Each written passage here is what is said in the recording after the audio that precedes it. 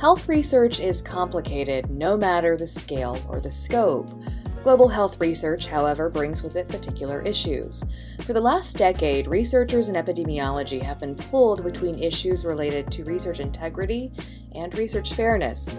Bridging the two is the focus of this episode of Stats and Stories, where we explore the statistics behind the stories and the stories behind the statistics. I'm Rosemary Pennington. Stats and Stories is a production of Miami University's Departments of Statistics and Media, Journalism, and Film, as well as the American Statistical Association. Joining me is regular panelist John Baylor, chair of Miami Statistics Department. We have two guests joining us today. The first is Dr. Sandra Alba, epidemiologist at KIT Royal Tropical Institute in Amsterdam. For the past 15 years, she's been applying statistical and epidemiological methods to evaluate public health programs in low and middle-income countries. Her research focuses on data quality and good epidemiological practice, more specifically the interplay between research integrity and research fairness in multi-disciplinary international research collaborations. Joining her is Dr. Susan Rumisha, Senior Research Officer at Telethon Kids Institute, and a biostatistician working in the field of public health and infectious disease epidemiology. Rumisha works on the Malaria Atlas Project and has over 15 years of experience in designing and conducting malaria and health system research. Her interests include applying advanced and modern statistical approaches to data from surveys, research, and routine health surveillance systems to generate evidence to guide decision-making processes in public health practice, policy formulation, and health systems performance at national, regional, and global levels. The two are joining us today to talk about the BRIDGE guidelines, designed to help bridge research integrity and research fairness in global health epidemiology. Sandra and Susan, thank you both so much for joining us today. Thank you for having us. Thank you for having us. I'm just going to get started with I think the question John was going to respond to, but simply just so we know what BRIDGE is about and why it matters, if you could describe what research fairness and research integrity are in your field and why this intervention is necessary. When we talk about research integrity, and as the word itself stands, integrity, it's like how you do your work. It's like how do you work in a manner that someone can trust what you have done. And even you yourself, you feel the confidence of the work that you have done in a way that you are kind of ready to share it to other people and to spread it widely. So it starts from the entire range of when you are designing your work, like the methodology that you use, and to the time that you have the results. So things like honesty. Can you honestly talk about your work? Is it of a good quality? And did you actually carefully thought around and design the work, and also how you are implementing it? And all the time you have to think that can someone actually repeat this work, the replicability of this work, and that is a big thing in the epidemiological research. And is it everything that was done can be talked in a transparency manner? And as you are communicating it openly to the audiences, to the end users, can you speak of things that you have done in an open manner? But also it includes the piece of the professionalism, because as you're working in the research, you are involving people. And there we need you to respect those who are involved in the work. So that creates like the entire two forces between doing the work and those who are working with it. But another thing, which is the last piece about integrity, is like you have to feel that I'm accountable for the work that I've done. And that accountability kind of closes the part of the integrity. So I don't know if Sandra has anything to add. Then she can talk about fairness, maybe. Yeah, no, I think you summarized it very well. All our concerns regarding integrity and our day-to-day relationship with the integrity. But indeed, as a global health epidemiologist, another important concept for us to take into account is research fairness. It gained increasing importance over the past years, and it's very much aligned with calls to decolonize global health, because there's a recognition that the wealthiest and best equipped institutions have a significant competitive advantage over the other institutions. And that can create power imbalances and can then in turn actually really affect the integrity of the research. So the two are definitely linked. But the research fairness is really about bringing research home in a certain way. So it's really ensuring that there is a local ownership for the research, that it's part part of a local research agenda, and that the benefits are then found again locally in the context where the research is being done. So in a way, one could maybe summarize the research integrity is about really aiming to have really scientifically rigorous research, and the fairness is, from our perspective, is really about the socially impactful. You want to have the impact in the right place, and the right place is where the research is being done. It should benefit those populations there. Yeah, this is great. This is fascinating work, and it's fun to be able to talk to you about this. It might help just to step back and give us an example of the kind of problem that's investigated in global health. So to help set the stage and give context beyond the kind of the general framework that you've started, let's drill down a little bit. I know you gave this nice hypothetical example as part of the significance piece that you wrote up, but I'm wondering if you could give us a different example that might help us gain some insight into this. Let me share my story. We like stories here.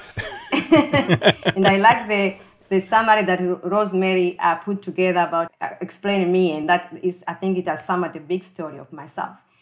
I'm working with Malaria Atlas Project now, and I'm coming from it's a global level where I am now. But I started 18 years ago. I started working at the National Institute for Medical Research in Tanzania. So those are early 2000. I was very naive and coming in as a small, very energetic data analyst, and you love data and you just love statistics. So from the local, when you're working in the country level, you are very close to what we call end users. You're really close because you're there. You see the problems and you think through. You can sometimes actually, we can be in meetings and you can swap between you become a researcher or you become a community. And we used to make those role play so that you can design your work well. Then I grew. I became now a regional researcher. Then now you have multiple countries coming into play. So it's actually you're growing. Then now I'm in the international level or the global level. So as you're working, so I'm going to connect that to understand this integrity and fairness part. As you are growing, you are learning. You are learning as you are growing, you understand the global context, but sometimes you are disconnecting yourself to the end users. Because as you go in the bigger picture, you're starting to think things in the global level, and you start slowly ignoring things, which they're actually very important. And then later we'll talk about them in our criteria. When you come to the international space, you are even further stretched. And sometimes you don't choose to disconnect. It's a setup that you are disconnects you. So this integrity and fairness and everything. I see myself, for example, as a victim of that, because you have now to find a way, it's like that will still will maximize what Sandra was talking, maximize the impact at the very lower level of where the use of that research is. You want to be honest, you want to be of good quality, you have to be accountable. And so in the work that I do, without mentioning specific examples, I see the need of the work that we are going to discuss about the bridge, the need of having that way of standardizing things. And as I was working with NIMBRI, I've been sharing with my colleagues, I was challenged, for example, in the clinical research, they have what they call the good clinical practice. And before you take your feet into any of the clinical work, they will train you on how to do good clinical practice. But we don't have something like that in the good epidemiological practice. So it's like, I don't give you examples, but these are the challenges that have been driving in our heads. And like that, can we challenge the epidemiological side of research to stretch themselves? Maybe we want not to be able to reach the clinical world or clinical research, but we can go there. So without giving examples, is that we just have something that we are looking at and we have seen it and we want to get there. Standardizing things in a way that can be done everywhere in the right way. We can trust each other, whether you are privileged or you are advantaged or disadvantaged, but we can trust each other in the product that comes from the epidemiological research. So let me just a quick follow up. Yeah, so thank you. I mean, what I'm hearing you say is that it's kind of pushing back against this loss of connection to the people most directly impacted by some of these particular health concerns.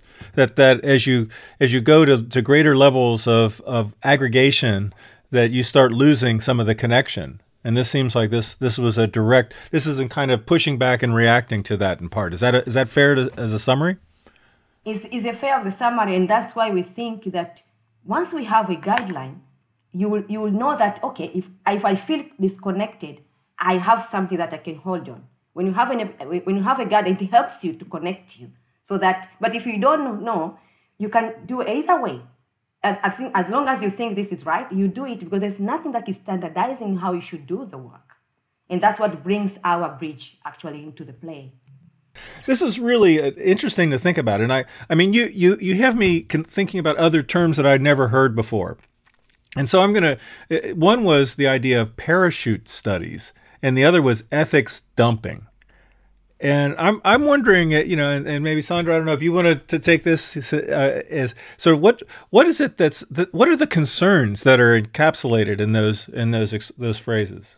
Yeah, the parachute research is what happens when you have people who don't know the context at all, who are suddenly parachuted or actually parachute themselves into a context to conduct research. And yeah, I think Susan can probably think of more parachute researchers than she wished she could, because of course she must have seen it happening in Tanzania. An issue in global health, because going back to what is global health. So global health, if you look at the definitions, it's about studying the causes of morbidity and mortality across geographical boundaries. Yeah, so that's a bit the definition of global health, and with a focus on health equity and also health promotion. So that's a bit like the keywords in global health. So in theory, it's about the diseases that cross boundaries, and actually this is where Susan's work in malaria is really a global, really an example of global health research, because malaria is exactly one of these diseases, right? That crosses all boundaries, and I think it's it really makes sense. Also her path. Her career path that she mentioned, first working really at national level, then at regional, because this is a regional problem in sub-Saharan Africa, but then also beyond. In that sense, it's really a global health problem. But what's happening also in global health is that there's researchers from many different contexts that work in many different contexts. And one problem that we have is when researchers who don't know a context in which they study start doing research somewhere. And that's when we really see this disconnect that Susan is talking about happening. And it's the direction in which it happens normally is researchers from a high-income country, somewhere from the US or Europe, who are pursuing, maybe studies, postgraduate studies, PhDs, whatever, who then, for one reason or another, end up doing research in a low or middle income country, like somewhere in sub-Saharan Africa, in Tanzania, whatever. And yeah, they may not know the context. They may not really know what the data users really need, and they will start doing the research that they think is right, but then they may actually really continue pursuing a bit research that's really further opening this gap that we see with between what the data users need and what the research is actually producing. So that's really the problem with parachute research, and I think it's a good imagery. You can really imagine this researcher who's like parachuted, into context and has no idea. So that's a problem, and that's a lot of which thankfully is receiving more attention. And in some ways, the Bridge Guidelines want to try to address that. And that's why there's a lot of emphasis on really recreating that, that connection with the local decision makers that Susan was talking about, and saying, how that was really standard practice for her when she was working in Tanzania at local level. And yeah, that's really what the guidelines aim to do. And what, of course, with Susan and other colleagues, we've really tried to infuse within the guidelines, because we see that as a really important aspect of doing global health research. You're listening to Stats and Stories, and today we're talking about global epidemiology with Sandra Alba and Susan Rumisha. I wondered if you could maybe now kind of walk us through what those Bridge Guidelines are. I think you've mapped out really well what these issues are, and I love the visual of the parachute researcher. In journalism, we also have this phrase of someone who sort of parachutes in to report a story and parachutes out. So I was like, oh, yes, I know exactly what that's meaning. But maybe now we can kind of talk about, what these particular guidelines are that you guys are suggesting researchers should follow and why they are the ones that we should be paying attention to. So what are these guidelines? Yeah, good epidemiological practice guidelines. And they consist of 6 standards, which cover the 6 major steps in an epidemiological study. So it starts from study preparation, then protocol development, then data collection, data management, data analysis, and then reporting and communication. And so for each of these steps, there's a standard which explains a little bit what you should aim for if you want to go through this step with both integrity and fairness. Because again, here the reminder is that we try to encapsulate both the concerns of doing a study with integrity and fairness. And then within each standard, there's a number of criteria which really take you step by step through each of the steps of conducting a study, and they really act as a bit of a checklist reminder. It's not really it's presented as a checklist, but the idea is really like a bit of a reminder of what you should keep in mind, because we're also aware that we want it to be a useful guide. So we don't want it to be something that you just go through as a checklist kind of item that you go check. It's really to encourage you to think of like the different things that are important at every stage of the study, and to really encourage hopefully a dialogue within the study team about what needs to be done at every step of the study. I was looking on this, I think, blog post that the two of you wrote, where you were also sort of breaking down sort of not only are you trying to bridge integrity and fairness, but sort of bridging different players or things that at play. So you've got bridging academia and practice, bridging disciplines, and bridging the power gap that you write about in this blog post that I thought was so useful to also think about this stuff.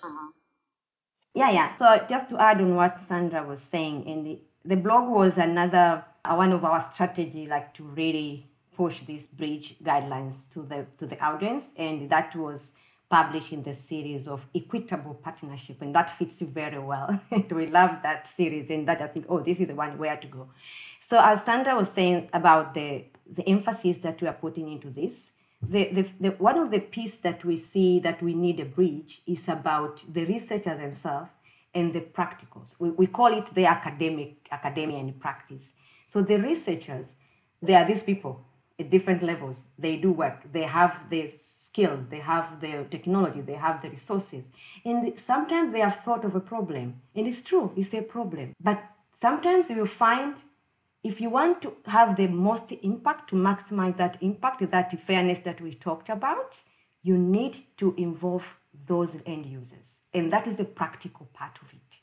And there we said the local communities. That could be one example. Could be your policymakers. Because sometimes we go until the end, then you come and you start bombing the policymaker and make them to make a decision. But you forgot completely about them as you're doing your research work. So we need that. Those are the people that later they will do the work. Either if you did a bad work, they have to struggle to make it go into the practice. So we want to bridge that, because that will ensure that, Sandra have already spoke about that, you will answer the right questions, that the public, they are of interest, and actually to be in the context of the problem that you are working on. And then we are expecting that to have the most impact. And another one is the disciplines, because there are two things. They say sometimes you have a qualitative research that you generate numbers. That's beautiful. But what's behind these numbers? And you have the qualitative, which talks about stories. Some people, they are just talking about things, but what's the magnitude of this myth and people perspective about things?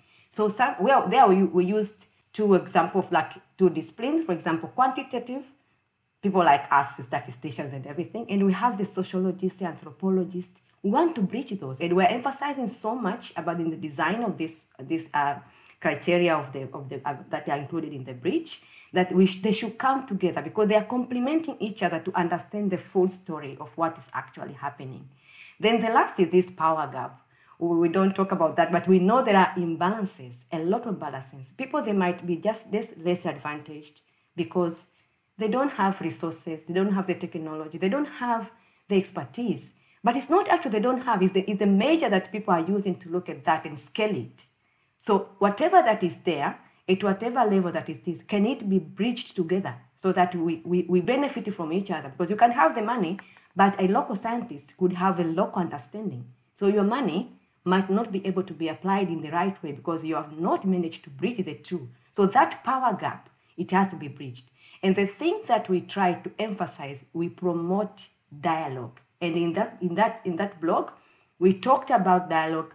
We had our phrase from Kiswahili that you have to build the bridges because these are local ways that communities used to bridge each other.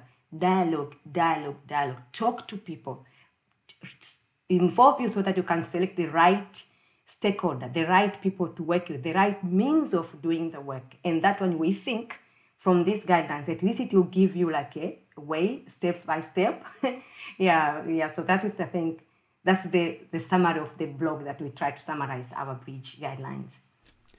You know, one of the things when I was looking through the guidelines and the checklist that you have that I thought was kind of neat was that, you know, like, for example, in Standard 3, the data collection, the very first one is use valid and reliable research instruments. And I thought, you know, that's what everyone would expect from any study. You know, that's sort of a standard thing. And then the very next point is ensure that research instruments are locally adapted and culturally appropriate. I thought, okay, that's the push pause. You know, you sort of you're flowing through this and saying, "Oh yes, of course, everyone does that." Wait, but they don't do necessarily the second part.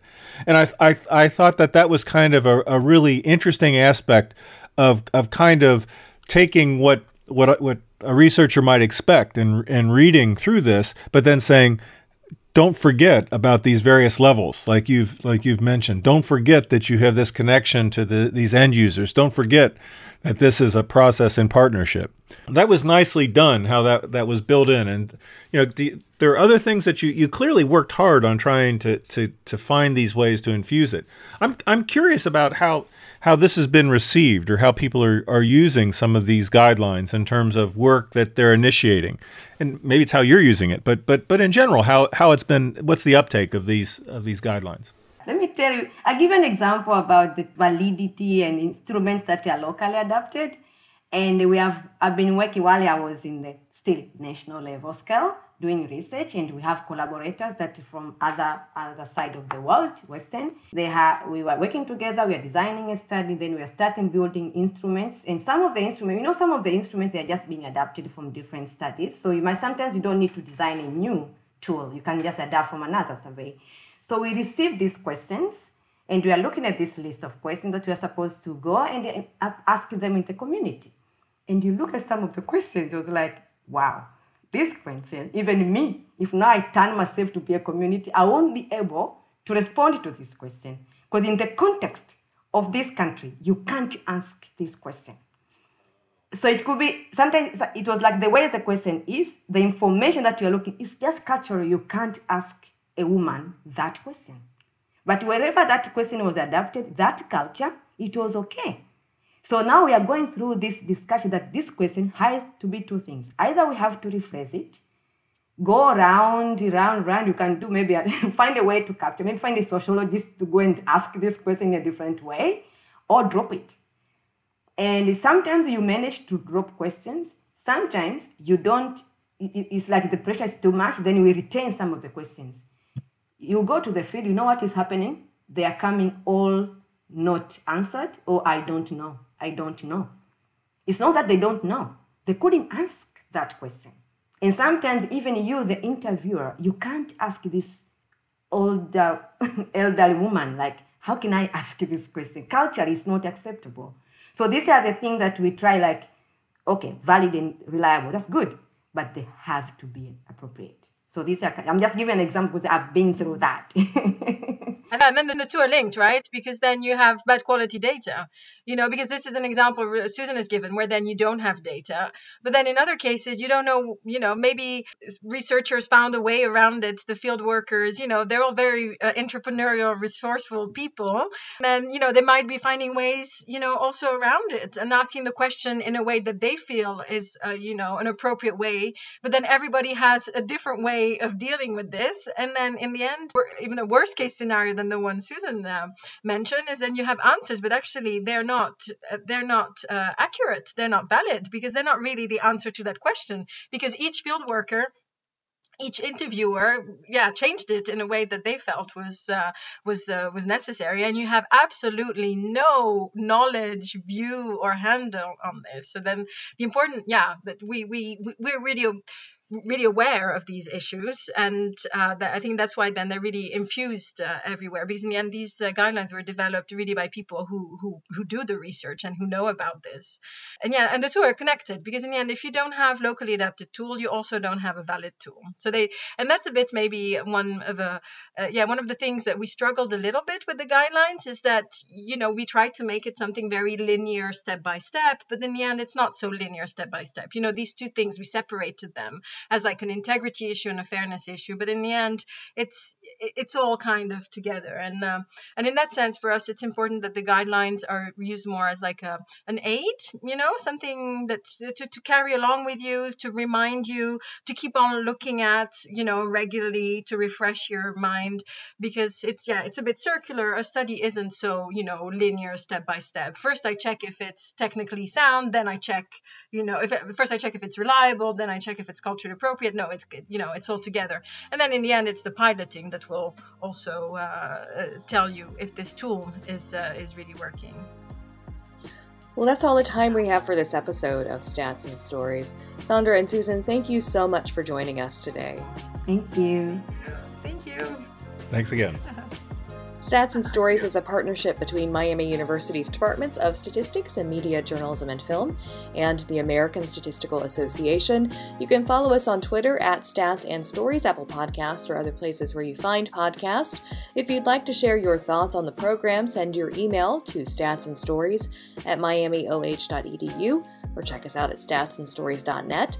And be sure to listen for future editions of Stats and Stories, where we discuss the statistics behind the stories and the stories behind the statistics.